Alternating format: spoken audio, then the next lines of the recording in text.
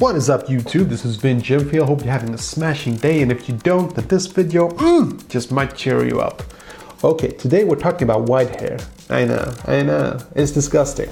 But it's an important thing. I want to talk about white hair because recently I've been getting white hair, and I wanted to tell you something, a bit of a tip, so you don't freak out when it happens to you, okay?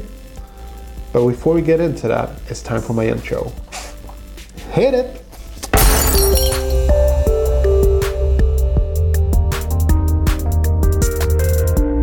Okay, so it was a couple of years ago actually that I started to get white hair, and it like completely shocked me.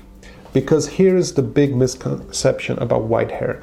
You tend to think, I think that this is the general idea that most people have before they have white hair, that you, by the way, this is not the reason why I'm wearing a hat all the time. But don't go there, just leave it alone. Okay, so I think that the general idea that every kid has about white hair is that as you start to get older, your hair starts to lose a bit of color, it starts to get gray, and then bam, it's all white. Wrong. This is how white hair works, okay? You get white hair from start, but you don't get it all over the place. So you get it here and there, and this is what causes the hair to look kind of grayish. So I'm talking, you get like boom, like completely white hair from the start. So I'm making this video so you're not shocked once you get your first white hair. It's not gonna be a bit grayish, it's just gonna go bam, totally white, okay? And you know, it's a bit of an acceptance thing, but the important thing is that if you wanna avoid having white hair, I've read about it, and stress can actually speed up the process of getting white hair. I have actually noticed that I get more white hair when I'm very stressed at work. So stress is a bad thing. Try to avoid it if you don't want white hair. There is science behind this. I've read up on it, so this is not just some made up thing.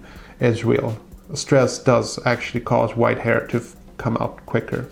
The other thing I wanted to mention is that white hair isn't necessarily a thing that says that someone is old. You know, you have white hair and you're old. That's not true, because there are people who are in their 20s who get white hair. It's just a genetic thing that kicks in. It can kick in at 20, at 30, at 40. You know, it can kick in whenever, and most usually it kicks in around between 30 and 40. That's just the way it is. We have to accept it.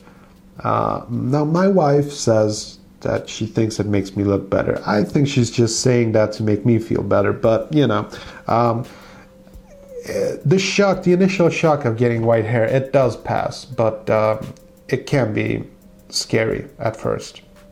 So that was my little tip, and tomorrow we have a really smashing good video, so you should probably check that out. And don't forget to subscribe if you haven't already. Hit that like button, and I'll see you later.